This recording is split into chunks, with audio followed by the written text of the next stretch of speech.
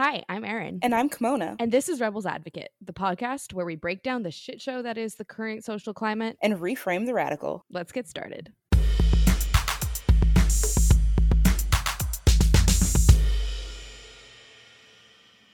Hi, Erin. Hey, Kimona. How are we? We are doing wonderful today. It's an exciting day. I know, a first guest of season 3. Big moment, big moment. I'm super excited to have this conversation because we talk about environmentalism a lot on this podcast, especially just intersectional issues. And I think having this guest here with us is a great opportunity to have this discussion with a bit more of an expert. So today we have with us Isaias Hernandez, aka Queer Brown Vegan, a freelance environmental educator and content creator who focuses on topics like veganism, zero waste, and environmental justice. Isaias is from Los Angeles, California, where he lived in a community that faced environmental injustice. Because of this, he became interested in learning about and protecting the environment. He went on to earn his BS in environmental science at the University of California, Berkeley, where he worked on a variety of diversity inclusion work in environmental spaces, academic research, and creativity work. He now resides in New York and Los Angeles, working as a full-time content creator, public speaker, and sustainability consultant and business coach. So, Isaias, we are so happy to have you here. Yeah, thank you so much again for having me. And I'm super excited for this chat. Absolutely. I think a really good place to start would just be hearing more about your background. I know on your platform you talk about coming from a community of food insecurity and environmental injustice. And I would love to just pick your brain how you think that really impacted your experience and your relationship with environmentalism and veganism. Yeah, definitely. So I would say that I grew up in Los Angeles, California, known as Dongbaland. My parents had immigrated from Mexico in the 1980s, and so they established themselves there. And I think growing up at a young age, like I've realized that we're low income, meaning that to be able to buy things or to ask to buy things at the 99-cent store, which were toys, like we're very inaccessible. And so I think for me, my passion for environmentalism started at a young age where I remember just like collecting recycling cans in my neighborhood with my mom specifically. And I just remember that the recycling economy in LA is huge. Like a lot of people do this, like in order to survive. And so I remember just like, recycling cans and getting excited to like insert them to the machine next door to my apartment and getting paid like, I don't know, like 15 cents or 20 cents, like that was like pretty cool. And I think like I didn't really make those interconnections that was really eco-friendly. I just saw that like as survival. And Right. of course, like there was a lot of differences in intergenerations, especially like growing up in the early 2000s as a kid. And I think for my passion for environmentalism really started when I started learning more about like planet, like gardening, right? Like gardening education is like 101, or like, save the seas, like how to recycle and things like that. And so that kind of got me invested into like, these symbols and these logos and these terms. But I would say specifically like in middle school and high school, I started to make these interconnections where it's like, why is it the fact that like a lot of the communities I live in are so different to the middle school and high school I attend that are in different cities that have more environmental resources or economic status? And I just saw the differences. And throughout middle school and high school, I actually had a lot of jobs in like middle to high school. I worked with my dad as a gardener, and I remember like cleaning up rich white people's homes in LA. Mm. And like just remembering the fact of like how the kids that lived in those homes would always tell me that they're bored, but here I was like cleaning up their garden or like Right. working with my dad. I'm like, oh, you're bored, like must be lucky to like be able to relax and do nothing. And so I think like these moments of like how I saw environmentalism and classism really started to get me angry of like, why is it the fact that like we're told, oh, low income people, like your family didn't work hard in life, therefore you like have to live in this world. And I was like, no one period should live in a poisoned world, like no matter who you are. And so I think in high school when I learned about the term environmental justice that talked about like how environmental racism plays a huge role, I was confused, like what do you mean environment and racism? Back then when media was becoming more popular, it wasn't like, oh, you should Google it, right? Because it's like, well, what Right. words do I exactly Google? And a lot of us are indoctrinated by educational systems to not really be that self-critical, or had parents that were radical to be radicalized and were indoctrinated by this American dream rhetoric. And so I didn't have those resources to kind of question it until like my siblings and I got older and were like, wait, there's something off with this. And so I think like in terms of that, that kind of inspired me to learn more about the fact of like how a lot of low income communities that speak Spanish in my area live near like toxic waste incinerators or formerly EPA Superfund sites that were poisoned in the 1970s and 80s. And so that really concerned me, the fact of like, wow, we're literally living in near a toxic dump and no one really cares about this or talks about this. We're only talking about like climate change and ocean conservation, and animals are dying, but no one talks about the communities that are dying in ocean communities. And so that really got me inspired to be like, I just want to do environmental science, because I didn't specifically know what field I wanted to be in. I just was like, let me just study the environment, because I thought it's the environment, people, and animals. So I was like, that's pretty simple, right? And so I got into university, and like obviously that was the opposite, where it's like it was very hard. But I think that was like the main foundation of like my early stages of like learning about environmentalism. Absolutely. That's really incredible. I think that's definitely, a time where you realize, like, growing up, if you're in a area where you talk about environmentalism. I know for me, growing up, my parents were very like adamant about recycling and talking about those kinds of things. But it's not until you get older and you start having experiences with other people that you see that there's so much more interconnected with environmentalism and what it really means. It's not just about the earth, right? It's about people and animals and plants and all the biodiversity that comes with it. Mm-hmm. Yeah, It's definitely. it's really really important. I love that you brought up how people don't realize the that us as humans, our communities are part of the ecosystem. Like we environmentalism is also for us. Yeah. It's not just to saving the planet, but like, because this something that I find really interesting to think about a lot is, you know not to fall into climate doomism or anything, but like, if we were to never act on any climate issues, the humans would leave, but the planet's still gonna be around. Like, planet's gonna be fine. Like, Mm-hmm.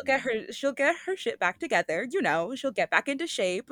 It'll take her a second, but it's really about finding the necessary balance for all of us to live in harmony together. And that is so important. Yeah, and I think that's the idea of like, regeneration, and like how this stems from like indigenous worldviews of like it's reciprocity of how we take care of ourselves, and that reflects back to how we take care about the planet. And I think it's just not equally representative and treated in the way of whose responsibility has a greater impact to contribute more to communities and planetary health, rather than like individuals constantly like self-shaming themselves into this like climate doomism rhetoric. Right. So, in terms of your veganism, how do you think that this really has impacted your connection with becoming a vegan? How long have you been a vegan, and do you think that veganism is something that's like attainable and sustainable diet for everyone, especially when it's usually portrayed as this whitewashed, rich, wealthy community?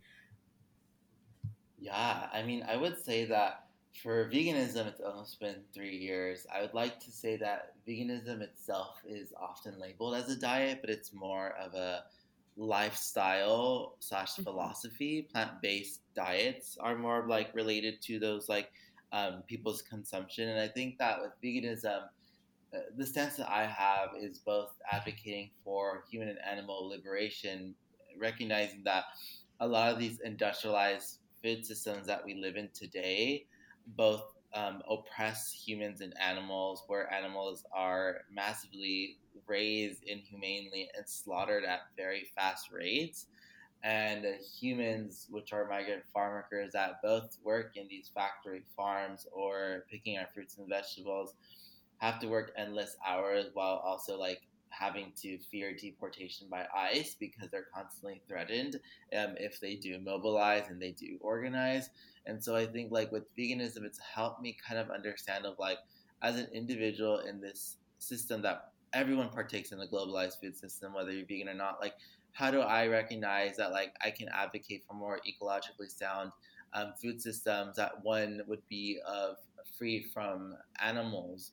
But however, I think it is important to also understand that veganism itself is not new. It's something that has really stemmed from a lot of indigenous and black indigenous cultures throughout the world, meaning that like not everyone follows like veganism, but there are a lot of dates and histories of a lot of plant-based rich foods, meaning that like meat for some cultures was very expensive back then. And so when I talk about the colonization of meat, it's not saying like, oh, indigenous communities that eat meat are colonized. It's more about the introduction of a lot of non-human animals to non-native environments has created this like large scale unethical supply chain that was never meant to be there, that has disrupted ecological systems and communities. And so I think now it's been ingrained in a lot of our cultures to be like, well, we all eat meat in our cultures.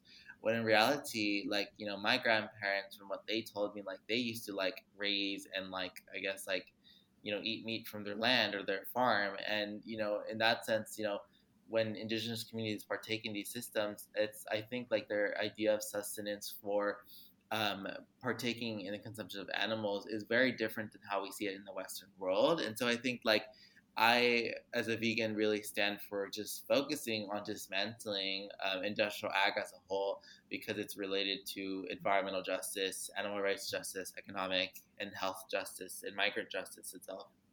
Absolutely. I think that's super relevant. I think that conversation really is a pinpoint for people who are against veganism or don't understand it. It's just, the humans are meant to eat meat and that our ancestors ate meat. And for starters, a lot of cultures didn't. A lot of cultures did not hunt exclusively. And I think it's definitely important to really reflect on how that industry has grown in the Western world, especially of how much meat that we are producing for the purpose of slaughter, Yeah. injecting animals with antibiotics, which has a whole other portion of danger to our water systems, to how antibiotics affect humans.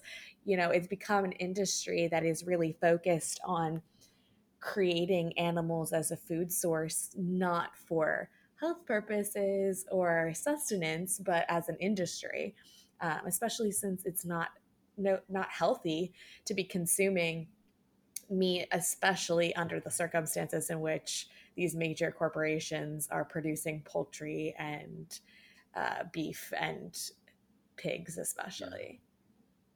I think the phrasing it as like it has become an industry is really highlights the issue here, right? Mm-hmm. Because a lot of people, you know, are not gonna. I don't know why people are against veganism. Like I get the stereotype of like the aggressive vegan that people have like come across, but like that's not the norm. And I've also like met people who like refuse to try vegan food, which just pisses me off because it's just another type of food to try. But I digress, because when we look at it as an industry, we can realize just in the same way that so many other industries have become so corrupted, particularly by capitalism and the this putting profit as the end all be all, that like we have really bastardized the system that of like the way that we were meant to relate to food. Like I have stories from my parents. They grew up in Jamaica. Live, I don't want to say a farm. It was, I don't think they were technically living on a farm, but they had like their own chickens. They raised their own goats, and like they had a connection to this food. It wasn't them like going out and just like buying it from a corporation, from this big agricultural industry. And I think people don't realize that it's not necessarily that humans never ate meat. It's that we have significantly increased our meat consumption, and that we've just like detached ourselves from it so much that it's like nothing to us.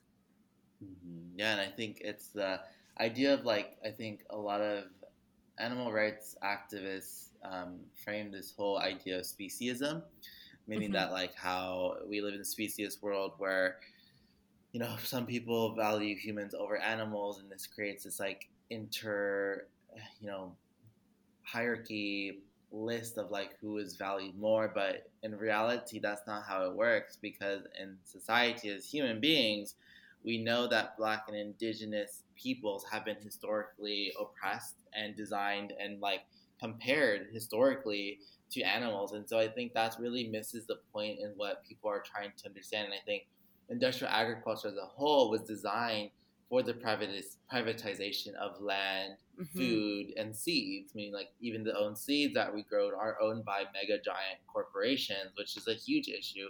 And it's not to say we hate GMOs, it's just to say that who has rights over seed, which is a natural living thing that a lot of cultures have understood. So this idea of like environmental colonialism for me, which is something I really argue about, is that it's not this specious act of humans partaking in it. Like, yes, we all have individual responsibility, but the people who have designed this food system were rooted in capital growth, meaning like the most amount of country gain GDP over food.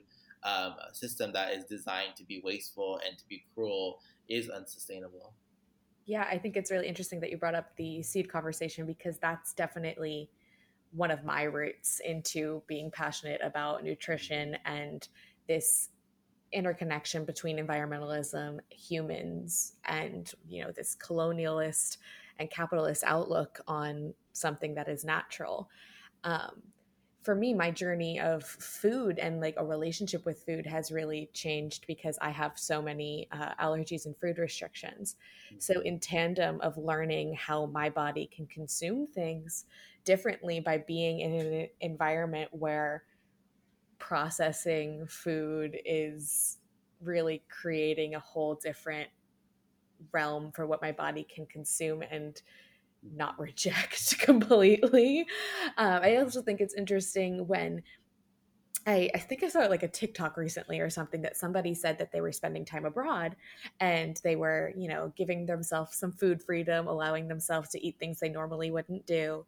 And that they got back to America and they actually had lost weight while they were there. And as soon as they had come back and started eating, quote unquote healthy foods again that they're buying at grocery stores and pre-packaged things, they gained it all back and then some. And I think that's really telling, similarly to people who have intolerances to potentially dairy or gluten, like I do. I've known people who are from European countries who go back home and visit family and can then partake in eating things that usually their body would reject, but is completely different in a different system because in the westernized world, especially the United States, there has been such a it's again this conversation of capitalism, profit, and making the most amount of food, who can make the most amount of money off of these things instead of eating something natural and that your body's supposed to consume. I think allergies are actually a really interesting way to see that dichotomy. Yeah, definitely. Yeah, so that in terms of people who are getting into veganism and promoting environmentalism, if you could teach like little baby environmentalists one thing, if they're interested in becoming more involved in environmentalism or starting as a vegan, what do you think you would want them to know? Yeah, definitely. I think like with environmentalism at a whole, because it's a very holistic major or holistic field, which is like circular, which is that's why intersectional environmentalism comes up. Is that I tell people to look into an industry they're very passionate about. It doesn't matter if you're not an environmentalist or not. Are you into fashion? Are you into electronics? Are you into writing? Are you into podcasting? Are you into educating? And I think then ask yourself like the materials that you use or systems that you use to be able to produce the work you do you know where that comes from? Do you know where that stems from? And so I think that's what people need to start asking themselves, like, how do I confidently engage in this subject for years? I think with veganism, it was about learning history for me, and most specifically, the argument behind the privatization of industrial ag for me got me inspired to go vegan because I think for me, I saw those videos of animals being slaughtered. Like my sister was a PETA vegan back then, and I'm glad she's not like that and she's vegan still. But she was that type of person that constantly sent it to me. But I think my brain or whatever didn't want to register that or kind of acknowledge it, but didn't really see the steps to do that or recognize like what can I do. And so I think learning the history is super important because it provides this foundation of like what we have often been ignored and what we're often pushed out of like, no, it's good that we have food here. The idea of food stamps being like designed to like help people, which they do, but in essence asking ourselves like, well, what food can these people buy? Like why are there so much meat and dairy in surplus but no fruits and vegetables in surplus? Like there has to be an issue into these systems. And so I think with baby vegans out there, I would say like not to push them first to veganism. And I say this because I'm someone that did reductionism, meaning that like I reduced my way to veganism. So that worked for me. I know people are like, no, I could never do that. I'm a one-off person. So I tell people like understanding that like if you're able to lower your environmental impact as an individual, it kind of creates this like self change and motivation for yourself to be like, wow, what else can I do? And so I think veganism for people is to first understand the history, and then second of all, ask yourself where are you able to reduce your intake? Because I think a lot of my friends are allergic to dairy milk, like Yeah. and cheese mostly nowadays, and it's a very common thing, and it's concerning.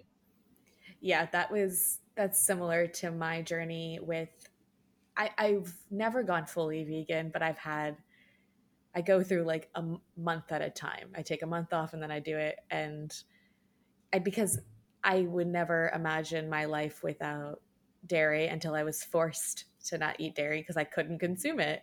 And all of a sudden you realize it's very plausible, especially now. I mean, fortunately, living in New York City, finding vegan food is really accessible. It's not as hard as living in a rural area or indigenous communities that prices of these to buy contents at grocery stores is ridiculously increased prices. So I'm definitely fortunate for that reason. But I think that reductionism is definitely a great way to do anything because you can really see in a smaller step that it's possible and it makes the next step a little easier. So I think that's a really, really good point. I also just like love that as like I think a lot of people view veganism and like plant-based diets as all or nothing when like if you can do that, that's like great and amazing, but like a lot of people can't. But even if you can reduce like how much meat and dairy you're consuming, that is still something. Yeah. Like something is better than nothing. Like for me, I haven't bought milk, like cow's milk, in years. It's And because it's gross. well, yeah, I hate it. It's disgusting. But like that's the thing. Like there are things that people just don't like. So look, I replace it with something plant based. Like it's not hard. Like I love a good non-dairy milk alternative. I've recently started eating non-dairy ice cream because I've Yeah. discovered my body processes it a lot better. Yeah. Even if you're not like me, whose body cannot handle dairy in the slightest, like I think that most people would feel better if they stopped consuming dairy or gluten or processed meats and things like that. Like there's a reason people are drawn to plant-based diets beyond just ethics. Mhm. It's like a whole body system of feeling better again, like to that conversation of profiting off of altering food sources for people. Mhm.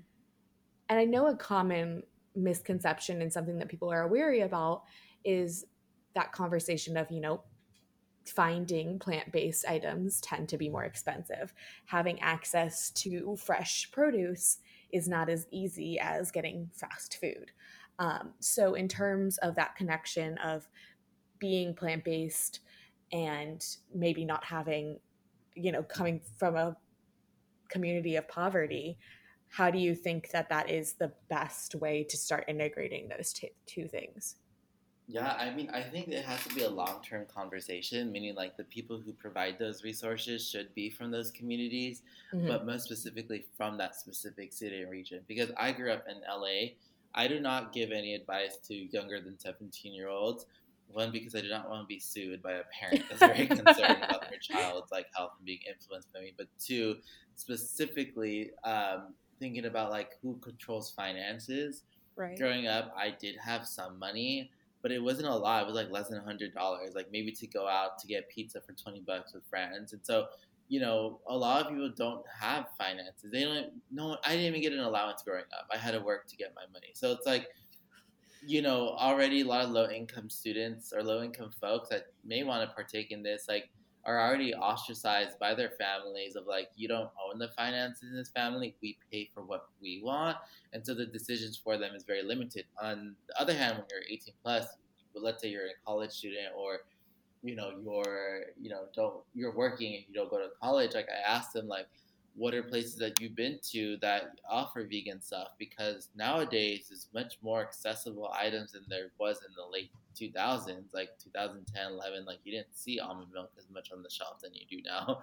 And so I tell people, how do you plan out your meals? Because when I was in college, I made that excuse of like, I don't have time to think Mm. about what I eat. But then in reality, my friends were like, you spend more money going out to eat than what you would do on groceries, which makes you kind of a hypocrite of like, it's just a time thing. And so I try to tell people like, yes, time poverty is real. Like it does affect a lot of like black indigenous people of color. And like, that's another conversation to unpack. But I would say that like, as someone who kind of grew up living off 99-cent store, like food for less in LA, like, you know, the produce was like not the best. I'm going to be honest. It expired within 2 to 3 days, but I had to make do for what I had, and got inspired to make those recipes because of my culture, right? And the Hmm. idea of like cooking, like I don't know, like everyone should learn how to cook. Like my mom taught, like I don't care who you are, what gender you are, like you need to learn how to cook for yourself, and that's called sustenance, which is life. And so, I think for me, like it's the fact of like I think time was a huge issue in planning, but I think a lot of people get themselves stressed out over those two subjects and then end up being like, I just don't have any time because I used to think the same way. But that's some of the tips that I would kind of recommend for people to ask themselves, like, a lot of dairy products compared to plant-based like products are cheaper. If you're only looking to buy frozen foods, then yes, it's going to be more expensive. But in reality, like, I don't know, I didn't grow up eating as much frozen foods. Like, yes, I did have a lot, but at the same time, I did cook a lot of like, food. So it's all comes down to like how much time are you willing to invest to cook something for yourself and your others.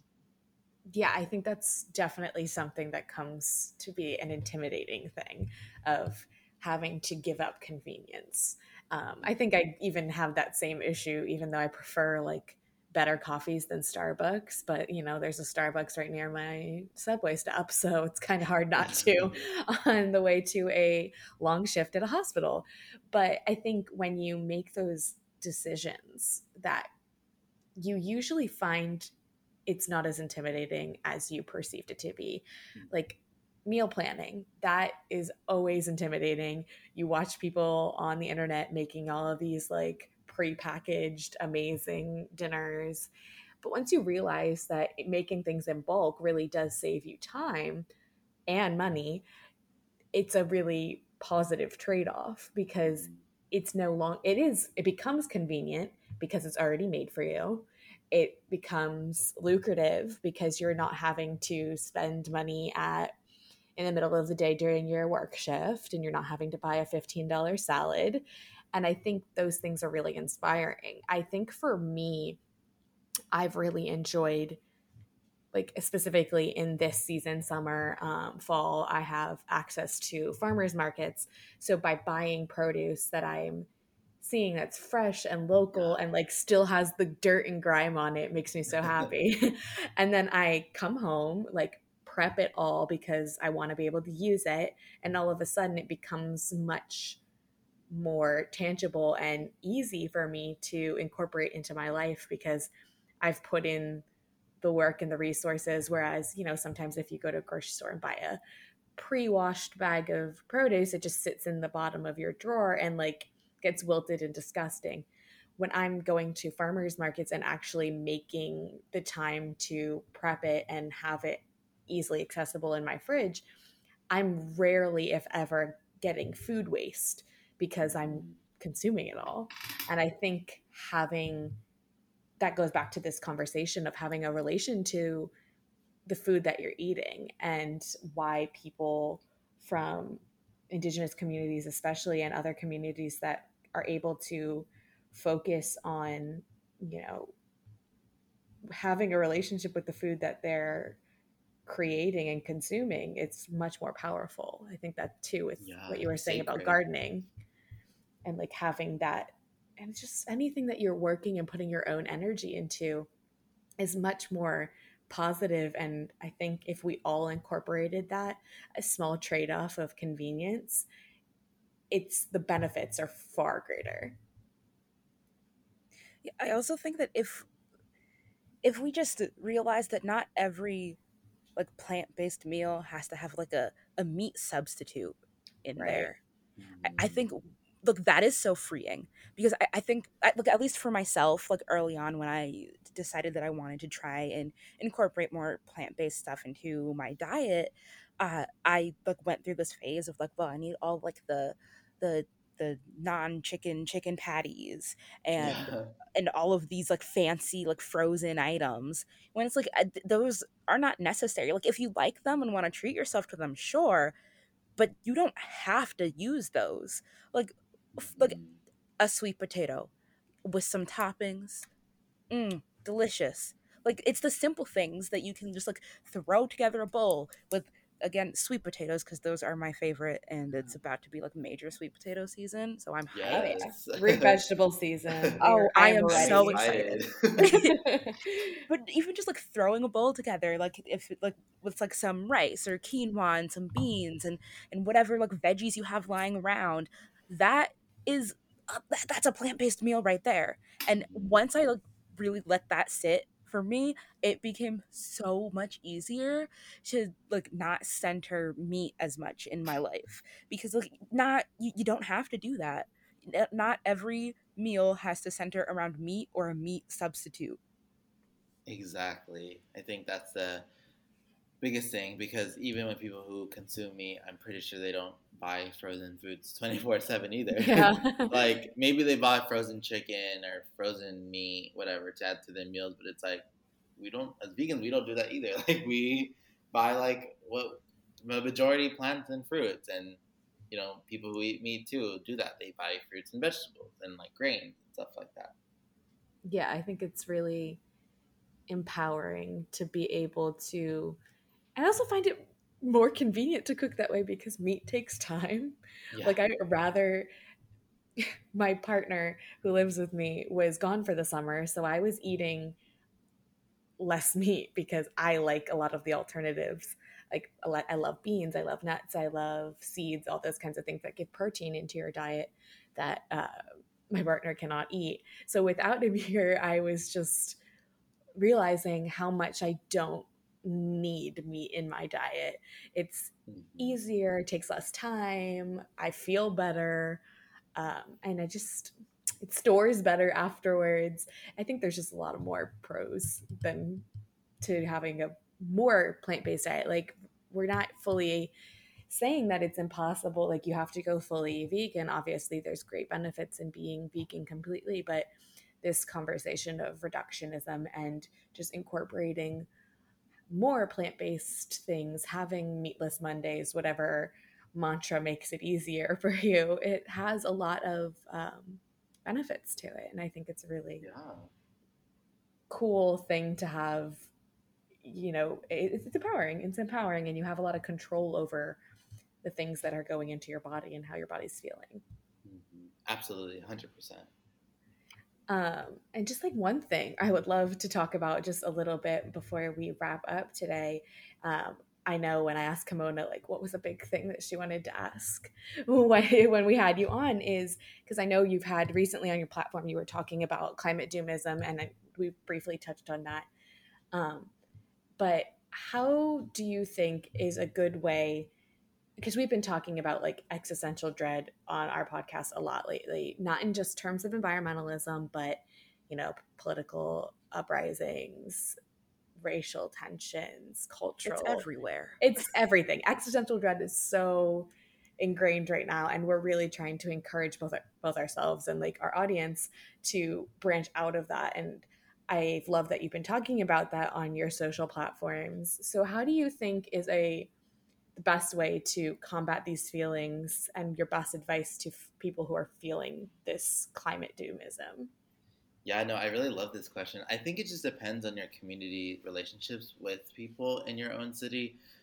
I say this because I think with climate doomism, and I draw a lot from my own personal experience, is that as low as someone who grew up low income, like my parents were struggling to make ends meet. Like they just wanted to pay the bills, like pay the rent, pay the medical bills, and survive. And so you kind of get accustomed and normalized to injustice to be like, oh, well, at least I'm alive today. At least my family's alive today. Or other families are struggling where it's like your family members have mental health issues or people who are imprisoned. And so, like, that creates a lot of trauma for these, like, Black, Indigenous people of color. And so I think, like, intergenerationally, like, when faced with climate doomism, people who are already experiencing doom from these systems that fail to serve them already of a bit like normalized to be like, okay, well, how is that going to change my life anyways? At the end of the day, I'm already suffering. And so I think like there needs to be this space where these like experts in climate science and writing, specifically I would say like white men that just write about doom and gloom of like who gets centered, which is generally white people in those articles, who gets interviewed, people from the global north countries now that it's affecting everyone.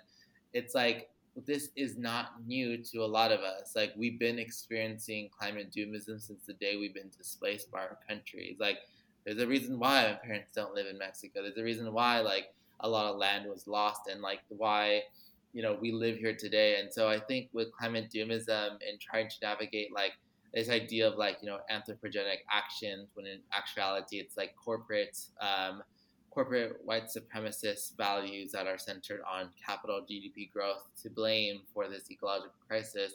People are trying to kind of unfold themselves at different levels. And this is where people kind of fall into despair because I think specifically younger generations that, are experiencing this right now have to think about all these other issues. When I was growing up, we talked about global warming. And it's not to say it was like not a big deal, but I still got that experience as a younger teenager not to really think that much about climate change or to be like, don't really understand what you mean, but I'm going to try to figure it out.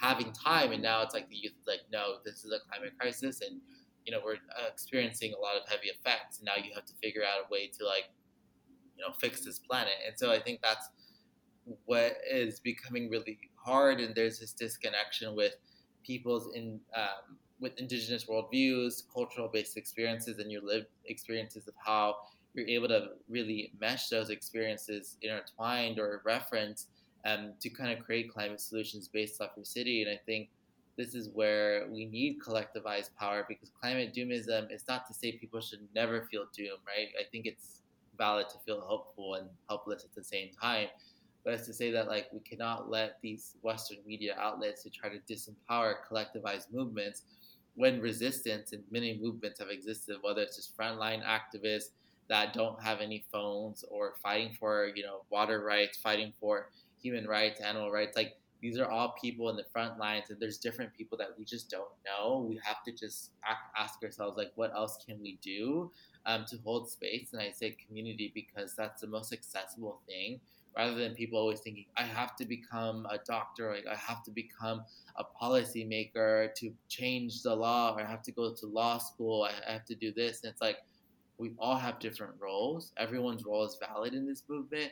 And we all need to stop like gatekeeping each other of like who's doing more work than other, because all we're doing is like traumatizing others to see who can traumatize the most, which contributes to this idea of oppression Olympics, Yeah. which we have seen now in the new TV show that's going to be coming out, The Activist. We were just talking about that. We were literally just talking about that before we started this conversation with you. Yeah, I think that was perfectly said. It really comes down to pretty much in every conversation of what we touch on here, but this we have individual power. Like, people definitely lose touch in feeling like, well, I'm not the one making these laws. I'm not the one making these decisions, and they lose touch with the power that they have as an individual in reducing their waste, reducing their meat intake, reducing, lots of different individual components. As a collective, individual people can have a big change on our environment and in our laws. And, we have power as individual people. But it is important, obviously, to acknowledge where we aren't responsible, right? That these major corporations are at the root of these issues. So I think it's definitely that dichotomy that we have to remember, but also address both. Make sure that we're having these conversations and saying, how can I do better? And also, how can I hold the people in power more accountable? Yes, exactly. And I love how you mentioned community. I think community and finding a collective, figuring out where the like-minded people are around you who are, also kind of going through it with recognizing and reconciling with the fact that we are in a climate crisis, but also not letting that, take over. The power is in the collective. The power is in us joining up together. It's in us finding each other. It's in us lifting each other up. And I think that like I couldn't have said it better. It's everything that we need right now. Yeah, no, and I love that you both said that, because I think at the end of the day, and this is beyond digital media spaces, like what matters most is the people in your life. At the end of the day, when the climate crisis hits, nobody's gonna care about queer, brown, vegan. They're gonna be like, you're just a human being, and like I think a lot of people need to like challenge their toxic mentality spaces. Even myself, like as a person who had a lot of ego and still trying to challenge myself, it's like at the end of the day, like it's easier for someone online to tell you you're not doing enough work than you saying, building a relationship with your community and you choosing not to document it because that's just a sacred relationship and you choose to do that. And at the end of the day, the person who's just angry and calling out each other is just really playing in the hands of the oppressors to further create division, because that's what they want us to do, is to divide us. And I think that's something that I really learned in my younger years of like, no, I'm tired of people trying to re-traumatize others to be like, I'm doing more work than you, you're not doing enough. When in reality, it's like, at the end of the day, like, you don't know where I live, you don't know my community members, and I'm here to serve them and myself, not you that's online and trying to, like, critique me. Like, and it's valid to say, like, there should be critique, there should be discussion, but it's also to say, like, at the end of the day, social, I always tell myself, like, I'm just Isaiah Fernandez. Like, it doesn't matter what work I did, because what I don't want to be known for my brand. I want to be known just the fact of like I was able to at least like live a life that was seeking justice for others with myself, rather than trying to live this superficial, artificial world where it's like, I have a lot of errors, a lot of flaws. I've said a lot of problematic things that had to be addressed when I was younger, and that's something that I think a lot of people don't always recognize in movements. Right. Well, I think that your platform is in a really special space because you do hold yourself accountable and you do connect with your upbringing and the way that you have gotten to this space and, centering community. That's something we really care about here. Community care is something we really, really value. So I think that you're doing everything that you can. And we are so happy to have been part of this conversation with you. It has been so exciting. You've been a dream guest for me for forever since we started this podcast. So we are so glad to have had you here. And everyone listening can find you at Queer Brown Vegan on Instagram. And is there anywhere else that you'd like anyone to find you? No, I mean anything queer about me. You can find me on Tumblr, Pinterest. I'm everywhere now these days. But yes, definitely feel free anyone to connect with me ever on any socials or LinkedIn. You know, I'm always available for any mentorship and resources and things like that. Amazing. Come on, tell everyone where they can find us. You can find us at Rebels Advocate Pod on Instagram, at Rebels ADV Pod on Twitter, and at rebelsadvocatepod.wordpress.com on the general interwebs. Thank you so much, Isaiah. It's been an amazing time. This has been a great conversation. And we'll see you guys next Tuesday. And every Tuesday. Every Bye. Tuesday. Bye. Bye.